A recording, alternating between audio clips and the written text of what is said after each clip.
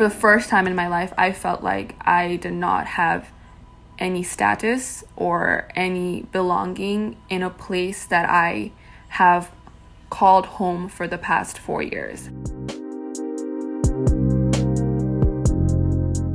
I think that's something I learned from my mom. If you make up your mind, you do it. Simple as that. There is no like here, there, you figure it out and you get what you want. Simple as that. Like, just figure everything out in the way, but the goal should be what you want.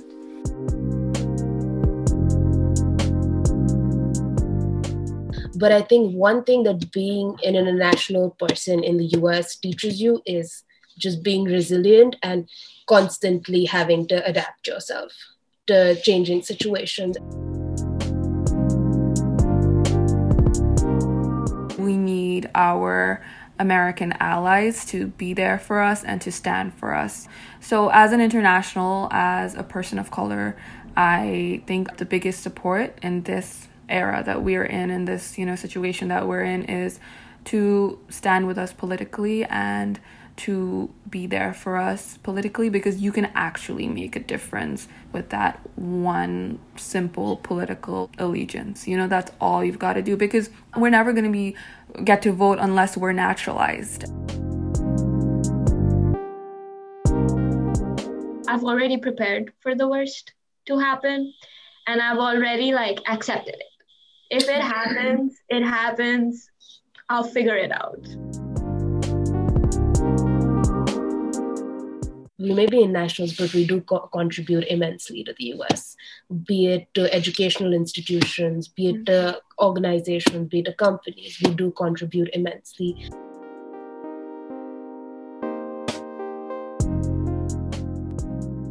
Hello everybody, and welcome to the second part of episode 11 of Interlocking Threads, Conversations with International Students.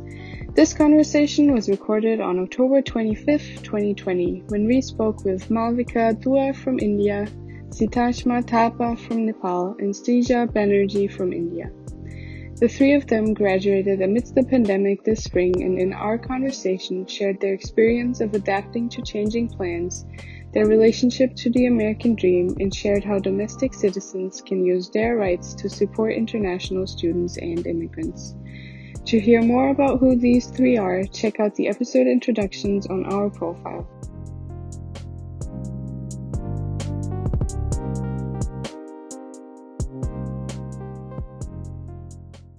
Well, Srija, I think you opened up a door for us in your introduction, which listeners may not know that we graduated the same year. And so all three of us got the call in March about COVID hitting us and affecting us. And so in March, my context was really different. We got the letter from Ann Houtman, and within a week, I was driving home to Montana to finish our senior year online. I knew I had a home to go to, and that was my plan. And I wanted to know, what were your options as an international student, and how did this moment of asking you to pause and reassess, how did this change your plans as a graduating senior? So I think when we got the email during March, all of us were definitely very anxious. We were all very confused. We didn't know what comes next. But as Lynn was saying, something that we ensured we wanted to do was do it together. Like whatever we were doing, we just wanted to make sure that we stayed connected and we took into account everyone and moved forward. I don't know if you guys want to go ahead and add to that. So when we got the call, all of us had pretty much two options. Because we were international students, I think it was in a way better. I think it was better for us now looking back, because we did have the opportunity and option to stay back. It was a pretty rattling moment, because we didn't know. So if we go home, none of us, we were a group of 12 people, who were really connected throughout senior year, and we knew we were all international students, and we knew if we go home, we lose touch, and we didn't want to spend our senior year alone and in just alone. So all of us, although through very various ups and downs and various discussions with our families, with each other about the future. And also another thing is we didn't know if we could come back if we went home.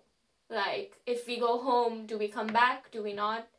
And so we all decided, all of us, that we should stay on at Earlham. Although there were a lot of ups and downs with that as well when we decided to stay at Earlham. But we all did decide to stay at Earlham till May, till we graduated. And we were all together, so that was a blessing. And we did have, I think, the most out of a very terrible situation. And we will be forever grateful to Earlham for that, I think. Because we could stay on. Right. And also just I feel like a commonality that we all shared was that we all knew that we wanted to stay back here in the States, because when we came here 4 years ago, that was our aim, like our main purpose. Like, after graduating, we're either going to work. Well, I feel like most of us, like Shrija, I also had accepted a job offer in Washington, D.C. at a fundraising company, and I was like quite certain that I was gonna go there. But then, of course, like due to COVID, like the job offer was, like it had to be like taken back. But at that point, I remember that all of us, we knew that we wanted to stay. And when there were situations where we were almost giving up and we were contemplating going back home, I think just looking at each other and looking at each, when you see your friend working hard toward a common goal, you're eventually gonna get motivated and you're gonna get like inspired, and you realize that, okay, if she's doing that, you know what, I can do that too, So I feel like it was such a good I'm so grateful that we all got to stay together, because that was a really positive energy of just inspiration, and we were just kind of inspiring each other. And yeah, that's the thing about friends. I think you do not realize that you have such an important and strong role to play in each other's lives, because we're friends, and with friendship you don't really associate any like professionalism or anything. But then yeah, like now that I look back at it, I feel like if I didn't have them, like this group of people that we were with, I feel like I would have just hopped on a plane back home to Nepal, and my life would have been completely different. And just adding on to that as well, I think I do give Earlham a lot of the credit as well, because they ensured that our stay during that period was comfortable, that we were taken care of. And especially, I think now that, we transitioned away from Earlham, you really miss the bubble and the way they do take care of international students over there. Yeah. So definitely, like, Earlham did play a massive role in keeping us together. Yeah, like our friends were being just thrown out of their colleges. Like our friends, as in friends from back home, were in different other colleges as big as like Ivy League colleges. They were just being tossed out, but we knew that Earlham just had our back, and I think that was just such a, like, it helped us so much. Mm-hmm. So what occurred during the time frame from when your career at Earlham ended, your senior year in May, and where your next place to go? What was the time frame? What was going on? Because you're international. Were you all allowed to stay until you are where you are now? No. So we left after, was it 9th May, I think? Yeah. May 10th. Mm-hmm. Yeah. It was that weekend. We were all supposed to leave because Earlham was gonna make us pay to stay. So we all decided that's not an option, obviously. And so actually, a very interesting story. All of us got like a house nearby in Richmond. So we were a lot of people, and this very nice lady let us stay in her property. It was a Airbnb, but she reduced the costs for us, and very nice. That was the thing about Richmond as well. Like, there were really nice people there who understood. And so she allowed us all to stay, and a couple of us stayed there till August. A couple of us, we just like, it was like a safe haven where everyone was working towards like a common goal again, like, and everyone was inspiring each other. We were having fun. We were in this little bubble. We wouldn't even go out to grocery shop or anything. We would like Instacart in, and like, it was just like, we would cook for each other. We would like, yeah, it was just, yeah, it was very, so yeah, I stayed there till end of May, and I moved to Boston in June because I was starting my job on June 15th, and I wanted to quarantine for 2 weeks. So I moved to Boston in June, and then I started working remotely at first, and I started going into, that was me. So I was there till almost August. So I left on August 1st. And it was really wonderful just being in that place, because most of us who were staying there almost had no idea what we were doing next. So we all took that time, and it was a great support system as well, because all of us were just there. We'd walk during the day, whether it was job applications, grad school applications, just working. And then in the evening, we just relax, come together, play games, and just, spend some time together, which was very nice. And I was there till August, and then I moved to Pittsburgh on August 1st with one of my friends from Earlham itself, Meghna. Both of us are at Carnegie, so both of us moved together here. It was in fact Bob from Richmond who drove us to Pittsburgh, and he was also so wonderful. So I think Earlham and Richmond introduced us to so many different and wonderful people who really like helped us out so much during our time there. I know Bob. I know Bob. He talks about all that he loves, taking students all over the place. Yeah, he does all those long distance drives and doesn't have a problem. He gets back to Richmond and he has an accident in Richmond. Yes, I felt so bad. And it was literally I think a week or so after he dropped us. It was just, we were so terrified. I sent him a message saying, I'm hoping you're fine. And he was like, yeah, don't worry. He's just, he's a very lovely person. He took my son back to the airport too, so I use him too. He's in my water aerobics class. That's how I met him. Besides, he did do some driving for the events office, I forgot, but mostly I got to know him better in water aerobics. Yes. Also, just on the topic of Bob, I'd like to mention that I appreciate how like every time we have an interaction, like he drives us somewhere, he'll go back and he has a post about us on his Facebook. Like he'll talk about, oh, today I dropped off someone from India. Oh, I dropped off someone from Nepal. When Malvika's friend was visiting, he actually made a post dedicated to Malvika's friend. Of course, like he didn't write his name, but that's just so sweet. Like, where else do you get that, But yeah, I got to stay in Richmond till July. I was very fortunate because in June I was offered a short-term employment at this organization based here in Indianapolis. So, and luckily I was on OPT because I thought I was gonna work first, right? So I came here, I transitioned quite soon after to a working environment over here. And I had a place to live here in Indy before I moved, independently. But till May though, I feel like that's when we needed the most support, and we were able to get that from Earlham. Mm-hmm. So during the summer there were threats and talks about revoking visa, and I'm curious at a level what does it mean to take on a commitment?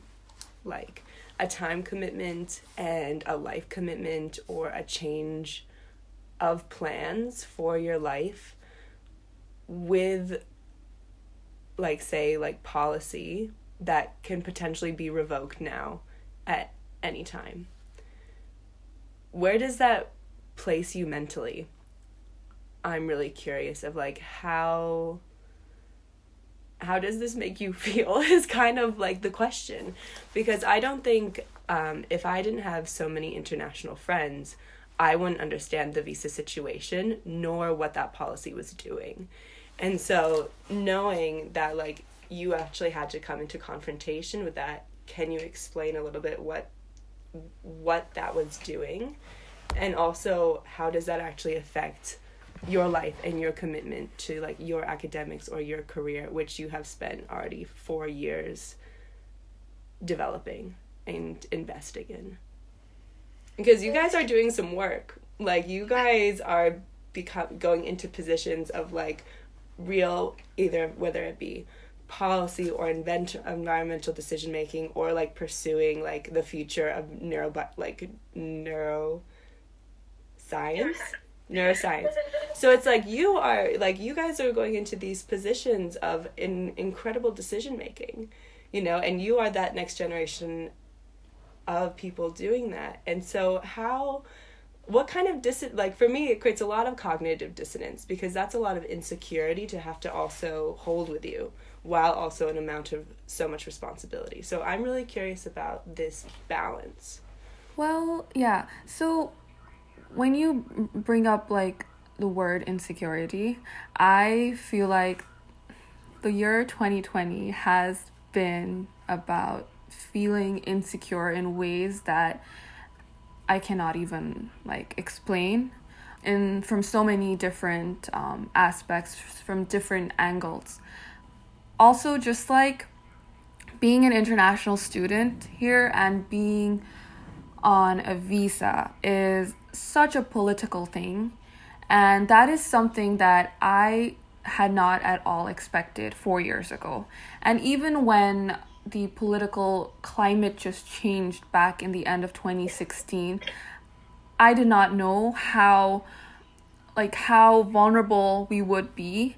And that's when I realized that it takes, like, something really serious, like, to happen for you to really understand what the true situation is, like, what reality is. So we were thrown into this pandemic, and that's when we kind of, I feel like, personally speaking, I know that a lot of people will be able to agree with me, I felt like, for the first time in my life, I felt like I did not have any status or any belonging in a place that I have called home for the past 4 years.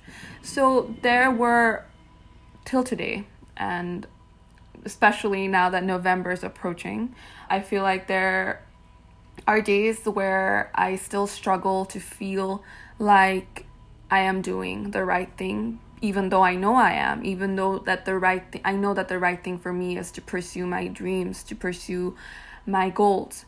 But then when you know that you're vulnerable, you know that you're the minority here in this situation, it is very, very easy to succumb to insecurity. And it is, like you said, like, there has been definitely, like, I feel like when people look at where we are, when we upload, like, when we update our LinkedIn and, like, oh, Satash Matapa started studying in, you know, like, Lilly Family School of Philanthropy, I feel like at those moments, like, people are just looking at it from, like, a third person's view, and they're like, oh, Situ's doing perfectly fine, you know, like, she's got her life figured out. But honestly, no, like to get here, at least, it took a lot of cognitive dissonance, like you said, as well. But I will go back to what I was saying about how it's just been so helpful having friends who are going through the same thing. I don't know if it sounds pretty, like, messed up, but I'm actually pretty grateful that I had people who could relate to me, you know, because it's that feeling of not feeling alone, and you don't want to feel like you're facing this huge challenge by yourself. And also, at the end of the day, I think I constantly kept on reminding myself that people are going through the worst, like of the worst around the world. And what I'm going through is so little to what they're going through. And I feel like, yeah, like problems, like for everyone, like our problems are big. But then I feel like to really find like success in life and to be happy in life, you should constantly remind yourself that you're really lucky and that you at least somehow have a roof above your head, you know, and that you have friends who you can actually call family despite being so far away from home, you know. So these little things are actually really, really big things, and they are these things that really help you develop and yourself mentally and stabilize your, you know, like your cognitive processes, and just really focus on just doing well and being happy. Mm-hmm. Going off of what Situ was saying, I think when I came into the US in 2016, I didn't know what to expect. I don't know what I was expecting, but I didn't, yeah, there was a lot that happened throughout the course of like 4 years and continuing now that I don't think I was entirely prepared for. But I think one thing that being an international person in the US teaches you is just being resilient and constantly having to adapt yourself to changing situations. And that was something that this whole pandemic and the summer after that was something that it taught me as well, because like I had a plan for myself. I had a plan that I thought, you know, that everything would go accordingly. But then, of course, the pandemic hit, and then a lot of like, you know, new decisions came out by the administration, and we were forced to adapt ourselves. We were forced to constantly, you know, think on our feet, stay on our toes. And of course, that's very difficult because you don't know what to expect from a place where you've been, where you've tried to establish yourself, where you hope to stay on for a longer period of time. But at the same time, like I think that this summer definitely built a lot of resilience.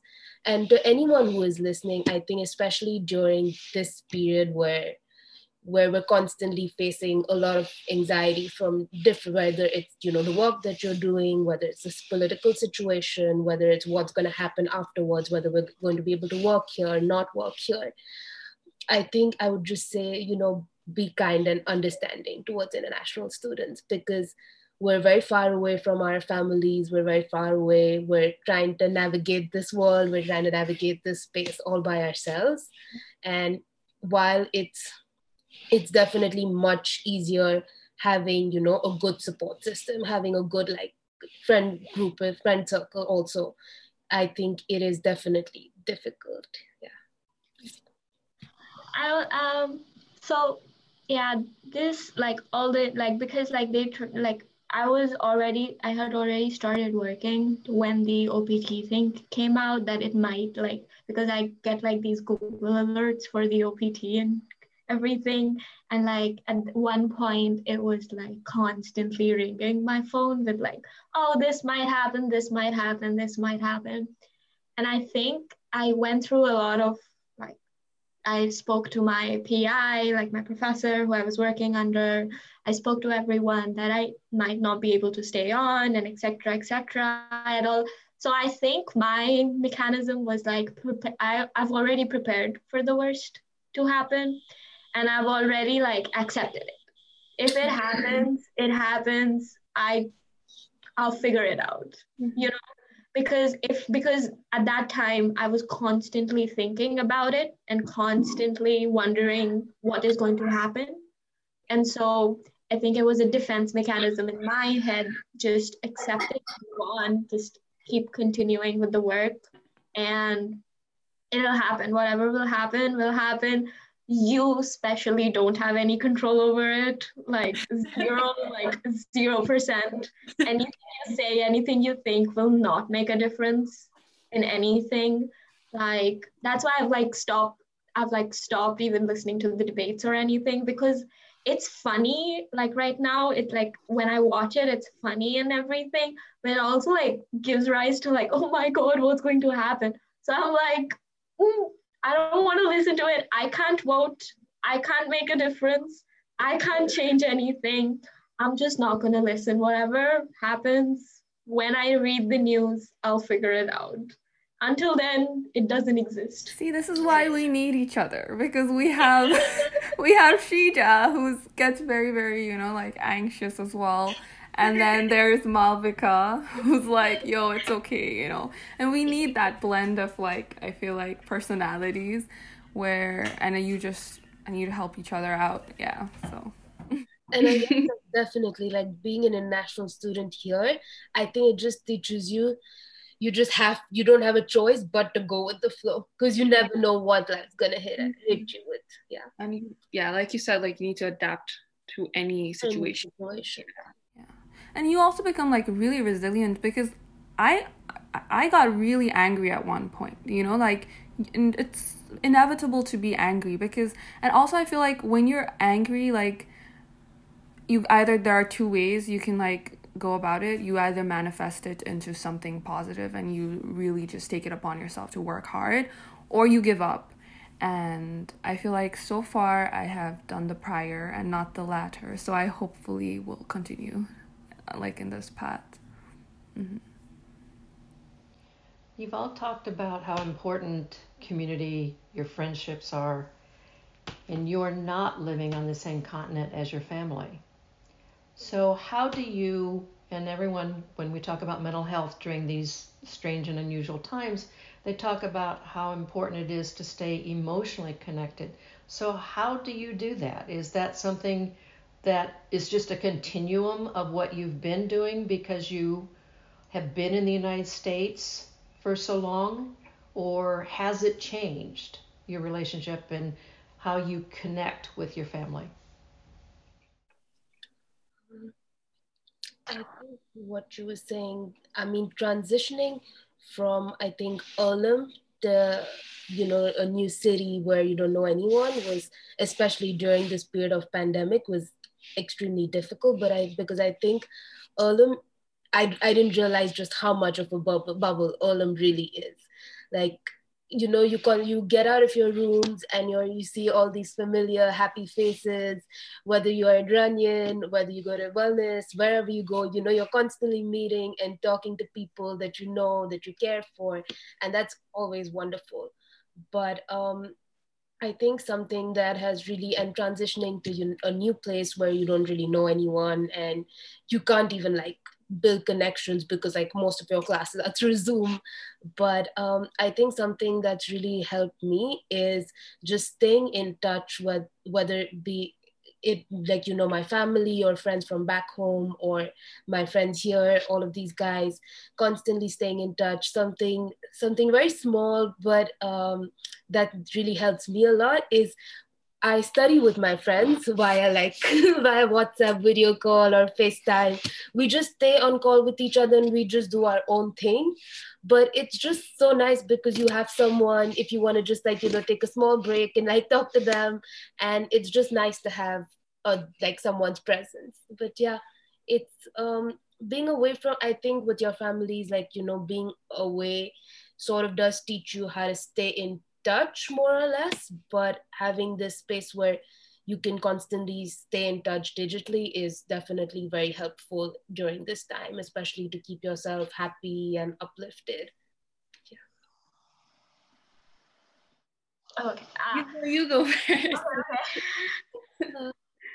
I definitely, because I moved to a new city in the middle of everything. It was June and everything was shut down. I didn't know what was going to happen. I didn't even know if they were going to start, because they had told me you should come in.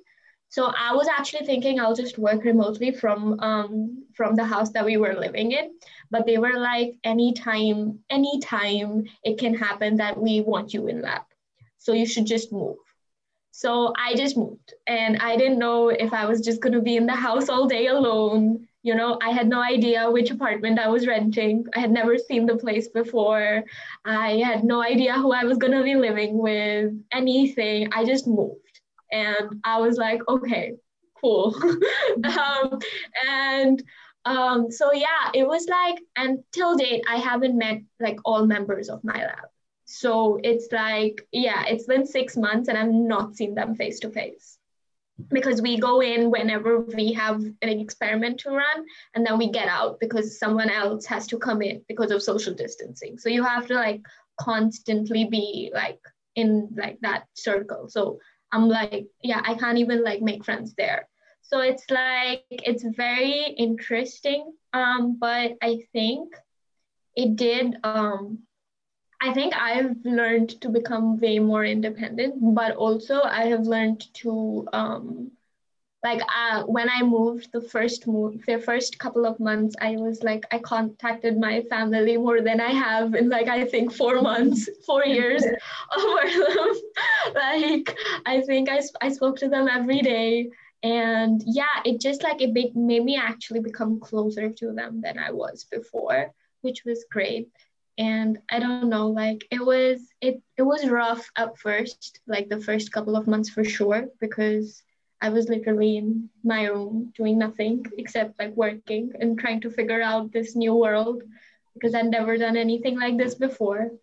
And yeah, it was interesting. I don't know. I don't regret it, but I wish things would have been different. Yeah, so my like classes, they've actually been in person so far, because my cohort is pretty small compared to like other, basically like other cohorts of like this, like in IUPUI, like, so there are some like majors who are like fully online because just their cohort is really big. So I feel like I'm very lucky that way, because I have some sort of structure that I go to classes like twice a week, and I actually made like new friends, and I've like and also like I've realized the importance of kind of like intergenerational friendships as well, because like I had not expected that I did not know what I was expecting, to be quite frank. Like when I came for my master's program, I was sitting next to someone who was like 20 years older than me, and I was just like, like I didn't know that. I never thought that this would be happening so fast in my life. But I feel like at this point though, it was so important for me to be in that position, because I realized that everyone, irrespective of age, irrespective of gender, we're all like going through the same thing. And so it was really nice to be like I was a part of a certain structure. It's been nice that way. But like Malvika said, I feel like this past year, I have definitely been more in touch with my family than I would have ever thought I would be. Because also like one would think that, oh, you've been in the States for like almost like 5 years now, so I'm pretty sure you're like used to being away from home, right? I feel like that's a common misconception that a lot of people have. But I personally think that as you get older, it honestly gets harder, because as you get older, I think that, your parents are also getting older, and you have grandparents to think of as well. And you have to kind of constantly deal with that really bad thought, like, are we gonna see these faces ever again? At least when it comes to your grandparents. And that has been a struggle, that's been a constant struggle before this pandemic as well. But then after this pandemic hit the world, I think it just became more prominent, because there's actually like a health problem that we have to worry about, But like Shrija said, like staying connected digitally, like with like your family and friends, has just been, I think, the way to go. And also just this entire this year has made me realize how important it is to really really stick to your cultural roots and things like that, because you tend to neglect the things that you're so familiar with. But then now, I'm pretty sure I'm not gonna go back home this winter, and hopefully next summer, who knows, so there's that big question mark. And that's when you realize that you should not be neglecting where you come from and, you know, who you are, because that's literally a reflection of like where you are from. So yeah, but there have been ways, I feel like, you know, like just staying connected. Just, I'm pretty sure I call my mom like twice a day when I can, or maybe thrice sometimes, you know, and she doesn't really know how to like I don't know, like I see her ear or like her chin more than I see her like eyes, but it works, you know, it works. And yeah. Yeah, I think one thing that's hard that I didn't realize was hard was I was planning on going home for 3 months this summer, and I haven't been home for more than 2 weeks every year. And it's been a year since I've been home, and now a year and a half. And I was like, and I don't even have like a driver's license or anything back home, or any sort of ID and anything, because I left at 17, and in India it happens at 18. And I've never been home long enough to like do anything, because it's just been like after a summer internship for 2 weeks in August before school starts, I just go home. And it's like, and I don't know, I was really looking forward to it, because I'm living with an Indian girl right now. Like one of my flatmates is Indian, and she came like last year, and she tells me things about India that I didn't know. Like I had no idea. Like in Delhi, things are changing so fast, and I had no idea things were changing. Like, because even when I go home, I don't like go out, because it's just 2 weeks. So I don't get to see Delhi. I get to see my family, but I don't get to see the city or anything. So my memories from Delhi are 5 years ago. So I don't have any recollection of it. And I had no idea. This is something that's very new to me, and I'm trying to like get my head around, because I didn't even know I was like it's been that long. And now it's gonna be probably because I'm working and I don't get offs.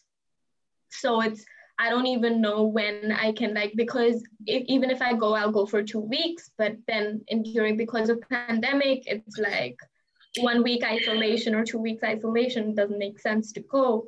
So I'm like, okay, maybe next August, maybe next December, maybe sometime. So it's like, I'm like, I don't know how to feel about this. I don't know. So it's like, yeah, that was a little thing that was harder than I expected. Just not knowing what's happening. I'm in touch with the news and everything and everything, but it's like the culture that's changing that I have no idea about. Right.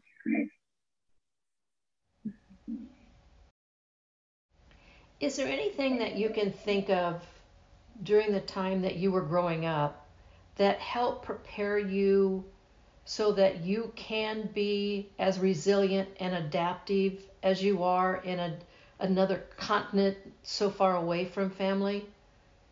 Is there anything that your family said or did, or it was just an understanding that this is how life is, and if you want to go out and make a path for yourself and be successful, this is what you're going to have to do, and it's not here? I knew from a very young age that I was going to leave. When I was 13, I think I knew, because what I wanted to do, India didn't have. As simple as that. There's no opportunity in India, proper opportunity for research. And I had already made up my mind that that's something that I wanted to do at 13, 14. And so I switched schools, and I went to an international school, and I did the IB. I was getting prepared to leave. And although my mom didn't like it very much, the conditions were strict in where I could leave. But I already knew, and I had already made up my mind, and I think that's something I learned from my mom. If you make up your mind, you do it. Simple as that. There is no here, there, you figure it out and you get what you want. Simple as that. Just figure everything out in the way, but the goal should be what you want. And so it was just I've tried in India, it just didn't work. I knew the resources I wanted, the opportunities I needed, and the environment that I was in was not equal to what I was not very helpful to what I wanted to achieve in life. So I knew that I had to leave, and so yeah, I just left. And then I knew that I'm not probably going to go back to India, but it's still like, are you sure? Yeah. I think so. For me, it was the complete opposite. I didn't want to leave. I wanted to stay in India and I was happy, just being comfortable. But my father really wanted me to leave. He just wanted me to, like, go to the US and get my education and degree there. So he really pushed me at first. And then eventually, like, once I got into it, of course, I was more than happy to come here. But yeah, and the same way my mom was, I think even if I tell her right now, oh, I think I'm done with school, I just want to come back, she'll be like, okay, it's okay, come back. She'll be more than happy to have me back. But I think something that growing up my parents really drilled into my head is that you just have to work hard. No matter what you do, you just have to work hard, and you have to like, life can throw different kinds of situations at you, and you just have to adapt to whatever comes at you. So I think that was something that definitely really helped me navigate the US and get settled here. Plus, I think and this is the case for all of us, I know for a fact that we do definitely have very supportive families and parents. So no matter what we wanted to do, no matter what, whether we wanted to study something or whether we wanted to stay on and, like, pursue an internship somewhere, whatever it was, even if our parents did not exactly agree with it or understand it, they were always supportive throughout. So I definitely think that that was something that really helped me personally, like, personally navigate any kind of situation that the US are like threw at me. So definitely, yeah. Yeah.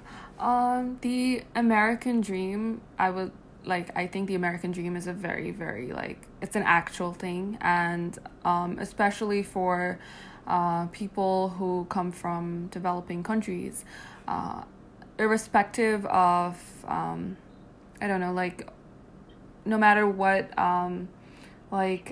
status you are in society, I feel like a lot of people in Nepal, they have seen America as, like, the dreamland, like, America is like the place where you will have to go to get your degree and to make your life, to be successful. And so yeah, so that's, like, I think that I grew up with that. And, like, from a very young age, I remember that, okay, so my aunt, I'm very, very, I look up to her a lot, and my aunt was one of the first, I wouldn't say first, but one of the first women to be sent to study in the United States by their parents. And she worked really hard, and I know that she struggled a lot over here, because she came to Ohio, and that was like when that was like, back in, like, I don't know, like 1980s or something. And so I know that she struggled a lot. She worked very hard, and she had a lot of cultural, like, she had to go through a lot of cultural changes and adapt to a lot of things. And she was very vocal about it, and I really appreciated it. And I think, like, she's always really been, like, a mentor for me. Like, no matter how young I was, she would always, like, tell me about these things. And she is doing, like, I think she's reached that point in life where she's just really, like, she's very content with herself. And I've always, like, idolized her ever since I was a child. So I knew that I wanted to go to the United States. And, so it's just like not everyone is fortunate, clearly enough, to have their American dream play out the way they want it to. And I think this was the year when I realized that my American dream could also like it's definitely turning into a nightmare, you know, as cliched as it sounds. But but I just think that it's so ingrained in us ever since we're a kid, that okay, not just America, but I feel like now, as we're kind of like, as things are changing back home, I know that people are looking at the United Kingdom, they're looking at Australia, but you see this common pattern. They just really want to get out of Nepal, and they want to get out of the Asian subcontinent, basically, because there's that idea that, you know, like, education is like better in the rest of the world, but not your like country. And I do think that that's just, I do think that, like, back home, like, people need to step out of that thinking. And I feel like slowly people are, and they are choosing to stay back home because we need people back home as well. But then when you asked, you know, like, why, like, what is this, like, inspiration, like, where did it come from, why America? So it was that, like, from a very young age, I knew that was going to be my end goal. And my brother went to Earlham, and I literally followed him to Earlham. So you know, so it's just, yeah, it's just, I think, like, it's it's just a family thing too. But when you go to Nepal, I know for a fact that you will see this in a lot of households, that they raise their children think like with that mentality that, okay, you will need to get a good education. And when they think of good education, they automatically think of the United States. Do you view home, is there like a oh my gosh, see, Satasha, you're laughing, I'm about to say threshold. This is like context from like our thesis class, because I used to use this word all the time. But like, do you guys see home as a place to envision your future now, in the same way you viewed the US as a potential for your future? Has that shifted now that you're older, and now that you've reached the check mark of undergraduate, and you're going through masters, and then, you know, job, you know, always. And when we talk about American Dream, we've spoken a bit about this. Mafer, in our first conversation, was talking a bit about, you know, she's like, you know, it's always the next thing. It's like, okay, I got this, okay, and now we're going to do this, and now we're going to do this, and then by the time it's like 30 years, then what happens? So, like, have you guys entertained, like, those thoughts? Like, Malvika, you said, you know, I don't think, like, Delhi's going to be the place that I'm going to, like, I'm probably not going to go back there, but Satashma and Shrisha, like, have you considered home as, like, another jumping place? So for me, this is something that changed quite drastically, because when I came into the US, I was pretty sure that I wanted to go back to India, whether it was, you know, after working for a couple of years, or I don't know, or maybe, I don't know if it was immediately, but I thought that I would want to go back and ultimately settle down in India. But I think that is something that has definitely changed and evolved. I don't know if I want to settle in the US. I don't know if I want to I don't really have any specific country in mind where I want to settle. But yeah, that is definitely something that changed for me a lot, because I was so set on, you know, just like getting educated here, whether it was my undergrad, master's, and then eventually just going back. But I don't think that that's the path for me anymore. And another thing, I think that just like being in this pandemic situation has made me realize is that I was someone who always liked to, like, you know, plan ahead. And I was always like, oh, I'm going to do this in like a couple of months, or, oh, I'm going to do this in a year. But I think right now I'm literally just trying to survive each day. So yeah, I think I don't know where I necessarily want to be, but yeah, I guess we'll figure it out as it comes. That's the approach that I have. Mm-hmm. Yeah, like, I also do not have a solid answer to that, because, you know, like, when I first came to the States, my I remember like freshman year at least, I thought, okay, I'm gonna probably go back to Nepal. But then it's just like you just grow older and you have different interactions in life. And then, then I just think that this is something that is constantly changing, like our path at least. And I don't know, but I personally think that you kind of get very addicted to that feeling of being like feeling of like constant change, in the sense that you do not really want to kind of just settle in one place. Like, so I feel like I'm like going through that right now. Like, I'm kind of struggling, like in the sense that this pandemic kind of really was like an emotional, like experience for all of us. So for a while I thought, okay, maybe I should go back home, and be with family. But then again, I'm like, but I'm studying here, and I know that at least environmental philanthropy does not really have a scope yet in Nepal, So I thought, okay, maybe the United States, like, I guess this is my path, I thought for a while. And then, but then, like, given the current, like, political climate, you do not really know what's gonna happen tomorrow. And which is why I feel like I'm also taking it just day by day, just seeing what happens.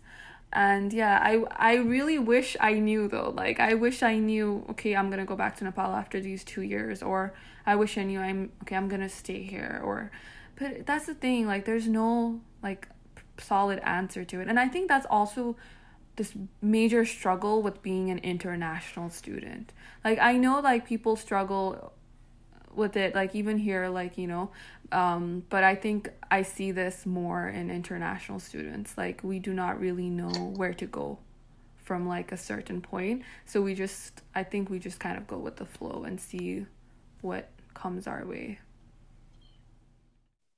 Yeah, I think I have my job in mind. So wherever that will take me, it will take me. I'm like I want to go wherever the best science is,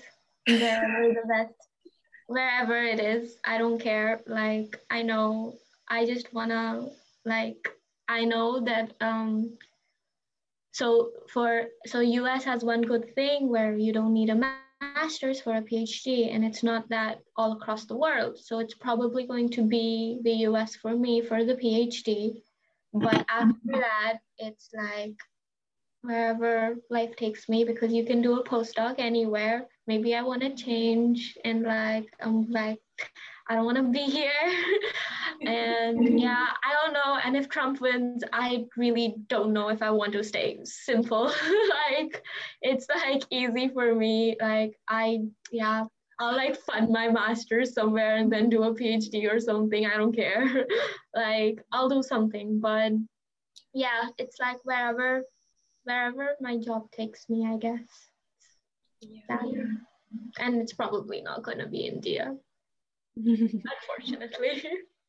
I think, of course, like that's another thing, that like living with this amount of uncertainty is also difficult. So I guess, wherever you can live comfortably would definitely also be a major factor in deciding where we go. I'm curious, as international students living in the United States right now, living with the pandemic, living with the social unrest, living with the political climate, and you're probably going to be our last interview prior to the election. If you were able to give out some advice, like to Rihanna and I, who are, here in the United States and we're born here, as an international with that perspective, what would some advice on coming out of this pandemic and the social unrest and the political climate? What guidance would you like to offer? Because you seem to be much more resilient and adaptive than I am. Rihanna's probably better because she's much younger, but I struggle with selling a 4-bedroom house and moving in the same city, and the pandemic and not seeing people, and it's harder for me. So what advice would you be giving to folks that are not as resilient and mobile as you are? I I think we all really think that question hit us right there. It's just like, I think that it's just really like, it's very tricky because like, you know, like, I feel like there's no proper answer to this, and the thing is that everyone's kind of deals with something, like everyone deals with struggles, their struggle differently.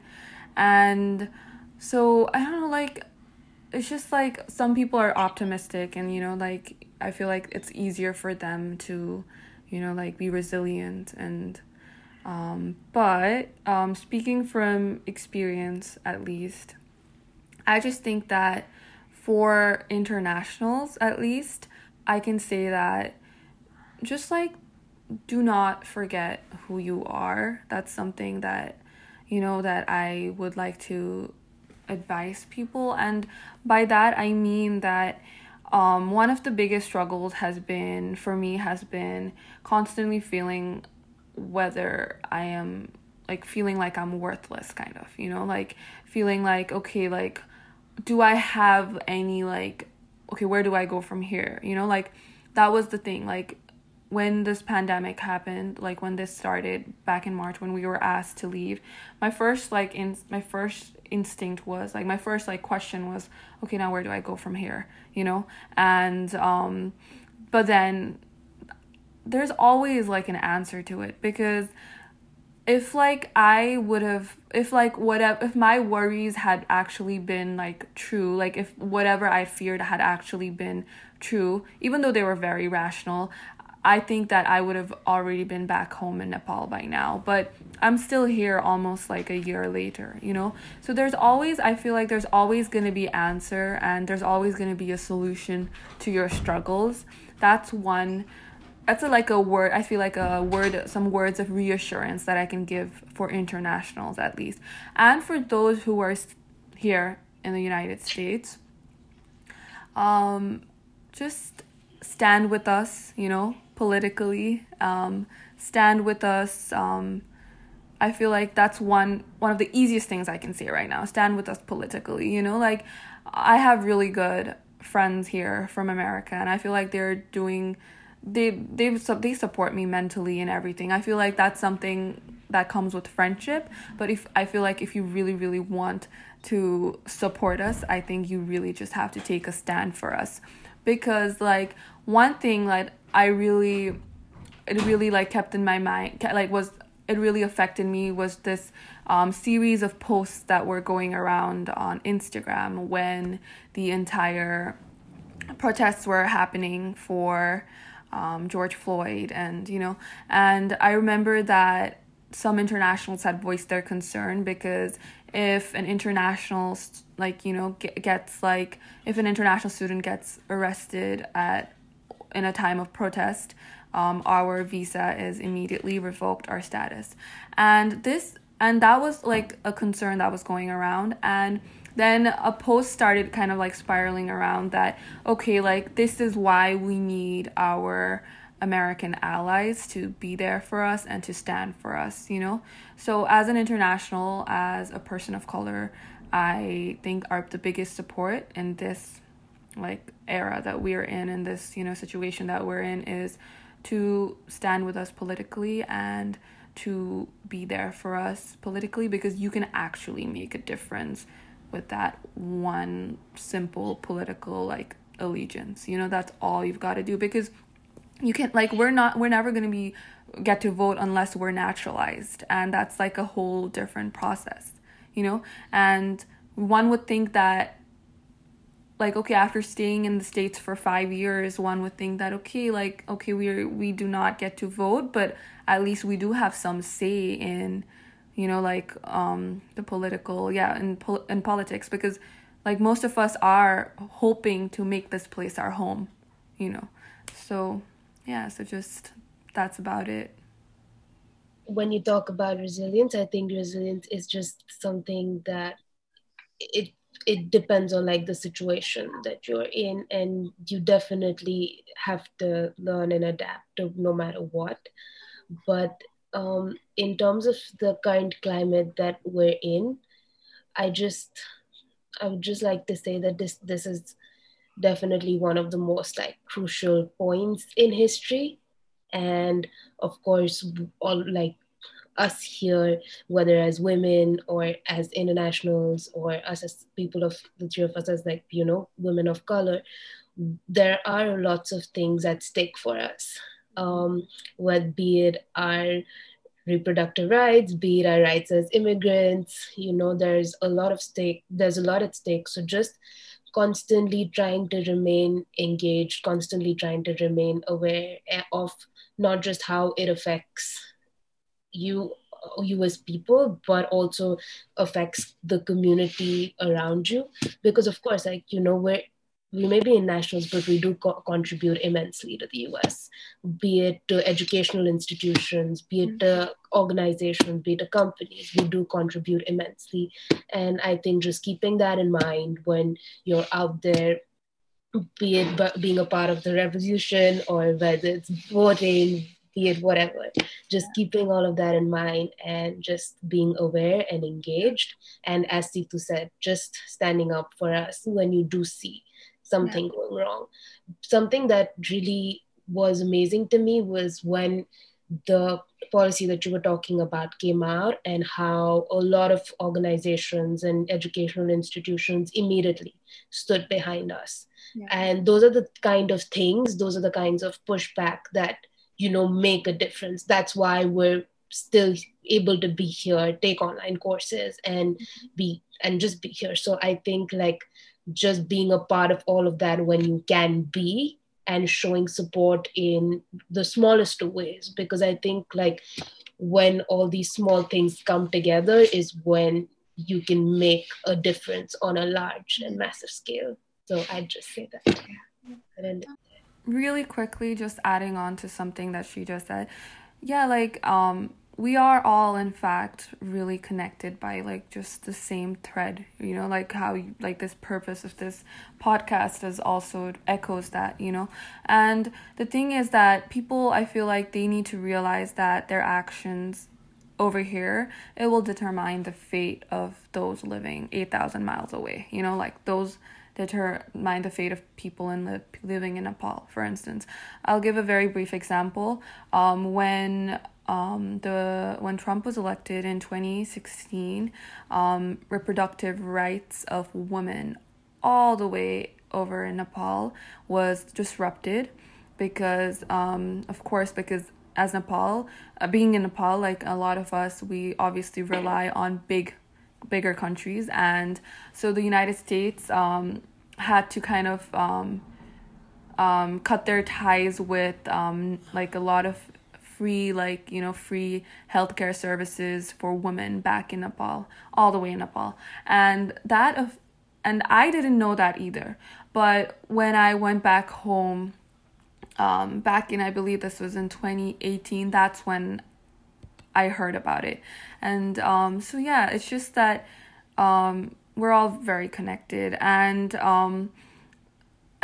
it's just I feel like people here, they need to know that they're actually really powerful, and their voice can actually be heard. And if just one person can change the lives of so many people living around the world.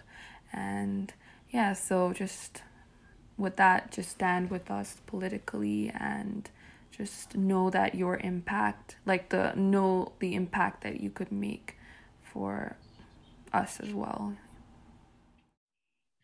I don't think I have that much to add after that. It's like robust. But I think to a person, and what you gave an example of with you not moving, I not being able to move, and people here and everything.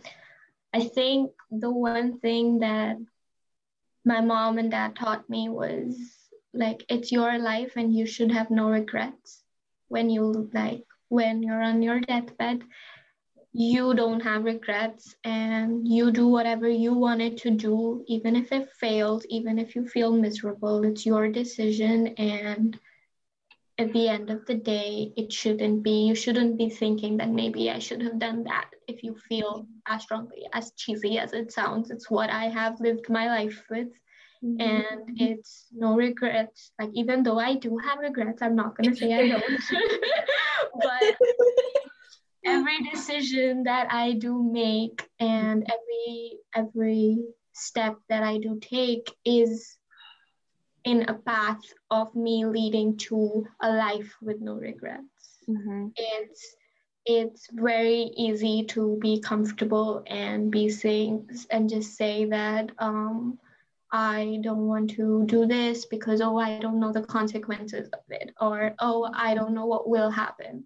It's, if you want it badly enough, you should do it, so that you don't think 5 years down the line, if I had done that, would it have changed things? Would it have made a difference? And blame yourself, because that's not nice. Like, it's not a nice feeling to have it all. Like, and it's something you learn, and that's why I made a lot of the decisions I did, because even I was very, very scared throughout everything, but I made those decisions just because I knew it would in the end I would be like, okay, you made it and you got through it and you'll be fine. Like, what's like, yeah, like, it's okay, like, whatever. I mean, we've complained about America a lot throughout, but something that I think just being in this country has at least changed in my personality a lot is I was always risk averse. I did not want to take any kind of risks. I just wanted to be safe. But I think that is something that has drastically changed so much. And comparing it to what you were saying about, how your parents always told you to live a life with no regrets. My father's like that. He always likes to take risks. Like, sometimes they work out, sometimes they don't. But he always told me, like, just do that. And I think, always averse to risk. But just being in, like, this country, it really teaches you how to make the most out of any kind of opportunity that you get. And also just, okay, that, maybe this will work out or maybe it won't, but you just have to take it as it comes and just taking it an opportunity as it comes to you. Yeah. But I think, like, whatever we've said is also, like, it's not just for the US, to be honest, because it's anywhere you're away from home and you're not living with that safety bubble that you grew up with. And it's just like every place is gonna have its own challenges. It's not like US is particularly bad because, like, right now it's the political climate, but it's not very different. Like, the things we feel and the things we go through every day is not very different if we had moved to, like, Australia or, like, Canada or something. Right. It's still a foreign place. It's still I don't have any family in the US, like, zero. Like, I came here alone. So, like, it's like if I had moved to any other country, because my family is primarily based in India, we don't have relatives. I'm the first person to go abroad to study in my family. So it's like anywhere I would have gone, I would have been alone. I would have had to deal with the same things. Here, it's particularly bad because of that situation. But the things that we feel, I feel like a lot of, like, it's not just particular to the US. Yeah. It can definitely be translated into many different contexts and countries. Right. Just like the mentally, it's just, I feel like a lot of people go through the same thing when they're in, like, a foreign place, for sure. But I'm sure, but, just having, like, it's nice to kind of at least feel a little secure. And we don't have that yet here. So I think that's where the difference is. But then, like Malvika said, like, being an international is always, it's a struggle. Mm-hmm.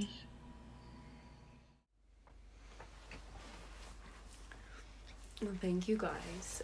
We're coming up on our hour and a half time limit.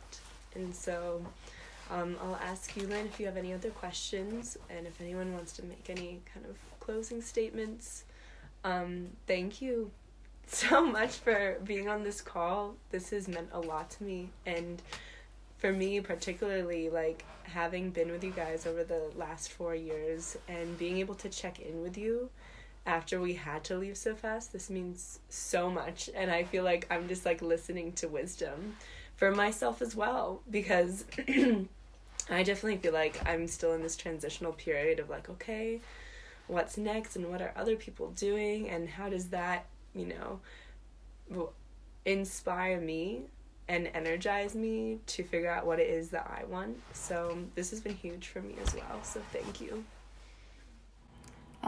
Thank you. Just it's more like a closing remark kind of, but yeah, I'm really like appreciative.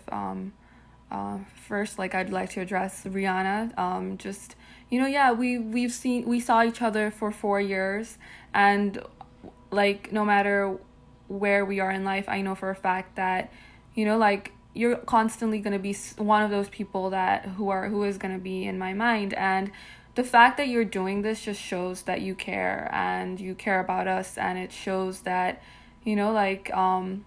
you're definitely one of those people who, like, will kind of help us, basically just kind of give us that security that we need, and we need that. And I think that I speak for a lot of, when I say that, I speak for a lot of students at Earlham, a lot of, like, my non-international friends who are at Earlham. I know that they are definitely, like, our true allies, and that definitely, like, helps us a lot. And to Lynn, I just think that this is such an amazing thing that you're doing, despite the fact that you have retired from Earlham, and you still care about us so much. And that is just so rare. And this is something that I think like we've talked about before too, me and my friends and I. It's just that, Lynn, you're one of the one person that we truly miss, because you've always really cared about us. So yeah, thank you so much for doing this. This is just really great. Yeah, just adding on to what Situ was saying, thank you so much for, I know you guys are also volunteering your time by doing this. It's such an amazing initiative. It is one of those things that you guys are really doing to amplify our voices as well. And yeah, I guess it's just, Earlham really teaches you that your community matters, and it's people like you guys that made Earlham so special for us. And then you were always someone we could go to no matter what. Like, you were always such a huge support for all of us here. And I guess, and Rihanna as well, like, just doing something like this, and you were always an active voice throughout our time at Earlham as well. And just taking on an initiative like this, I think it's just so special, and it's just so amazing. And it's people like you who made Earlham such a special time, and just such, like, it was the best 4 years that I've ever had. It was definitely, it's definitely what made my journey at Earlham so, so, so special. And thank you guys for doing this, and thank you guys for just being there for us, supporting us, and trying to amplify our voices or in any way that you can. Mm-hmm.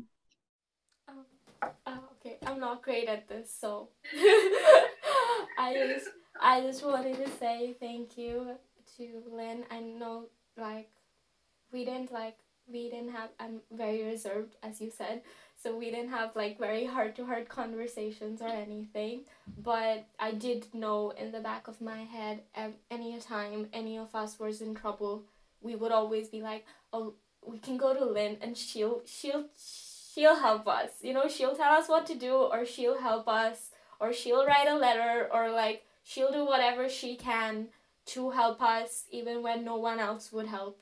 And that was, like, always such a safety net for us, and for in our heads to just be, okay, there's someone who will back us up no matter what, and who will help us. And that was always extremely appreciated, even though it wasn't always we didn't always tell you, but it was always appreciated. And it working at events, it was my first job. No one would give me a job, but you did. So thank you. I really needed the money, so really thank you. And yeah, it was an amazing time because of people like you and Rihanna. I don't think we ever had like more than a hi or a hello. But I always knew about you and I always heard about you, and I was always very appreciative of everything that you did because you were one of the most involved US citizen in our campus. A lot of them were, and that was also a very big relief that there were people like you on campus always. And thank you so much for doing this. It was a very nice time to just talk about our feelings and how we were doing. And yeah, thank you so much.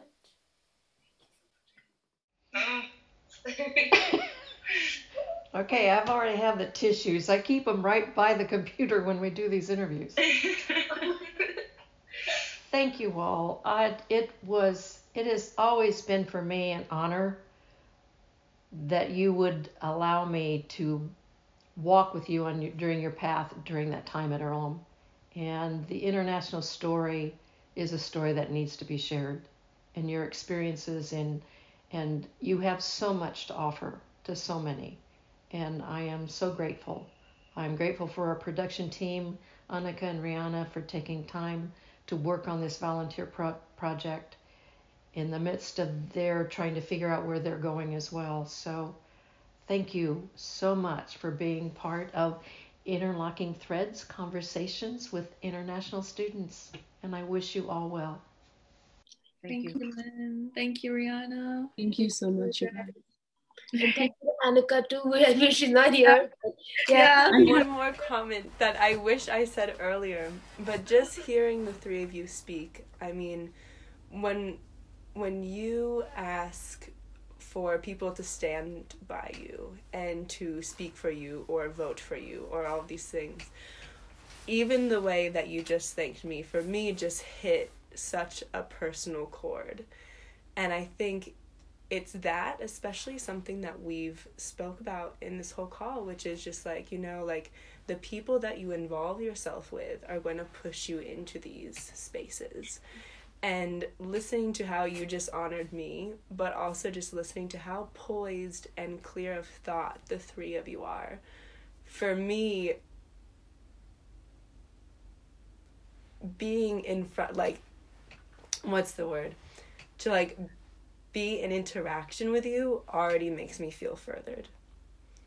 And so thank you so much. And it really makes me think about, like, the past 4 years. It's, you know, seeing the three of your faces, it's like, oh my gosh. Like, we were with each other for, you know, in different capacities, but for 4 years. And to reflect on that means a lot, because I think I've lost some of that in this space, because I went to, like, I did the solo route.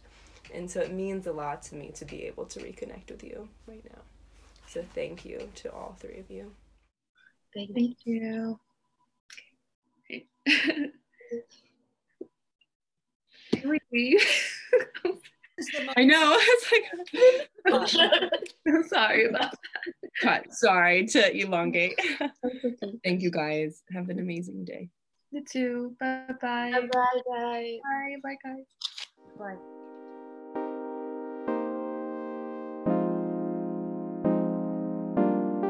Thank you all for tuning in. It was great to catch up with Malvika, Sitashma, and Srija and hear about how they have dealt with the uncertainties of graduating amidst a pandemic. Follow us on social media and your favorite streaming platform for more content and to be notified when our next episode is out.